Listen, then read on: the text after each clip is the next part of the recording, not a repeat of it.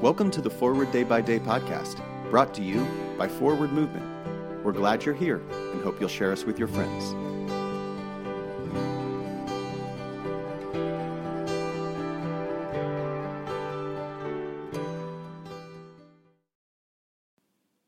Today is Friday, May 12th, 2023. Today's reading comes from Luke chapter 8, verses 46 through 48. Jesus said, "Someone touched me, for I noticed that power had gone out from me." When the woman saw that she could not remain hidden, she came trembling, and falling down before him, she declared in the presence of all the people why she had touched him, and how she had been immediately healed. Jesus said to her, "Daughter, your faith has made you well. Go in peace." We recently had a young man visit the church in need of some financial assistance. He was a former Marine whose family died in a tragic accident. He was struggling to find permanent housing and slept most nights in his car. What struck me most was the way he apologized for nearly everything. For taking my time, for needing help, for being in this position at all.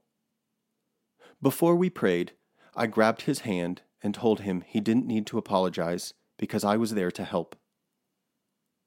The woman who desperately needed Jesus' help was also scared and apologetic for reaching out and feared the consequences of her actions.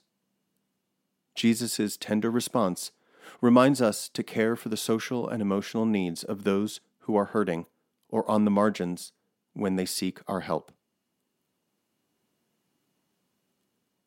Pray for the Diocese of Sunyani in West Africa. And today's moving forward, how can you offer help with no strings attached? I'm Jason Merritt, and it is my pleasure to read this month's Forward Day by Day devotions, written by Perry M. Pauley. A general thanksgiving. Let us pray. Accept, O Lord, our thanks and praise for all that you have done for us. We thank you for the splendor of the whole creation, for the beauty of this world, for the wonder of life, and for the mystery of love. We thank you for the blessing of family and friends, and for the loving care which surrounds us on every side. We thank you for setting us at tasks which demand our best efforts, and for leading us to accomplishments which satisfy and delight us.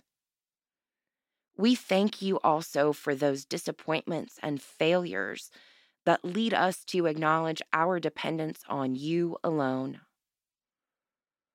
Above all, we thank you for your Son, Jesus Christ, for the truth of his word and for the example of his life, for his steadfast obedience by which he overcame temptation, for his dying, through which he overcame death, and for his rising to life again, in which we are raised to the life of your kingdom.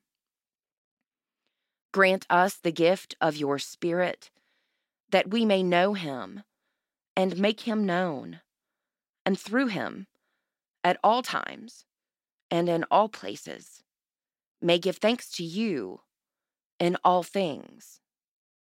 Amen. Thanks for spending part of your day with us.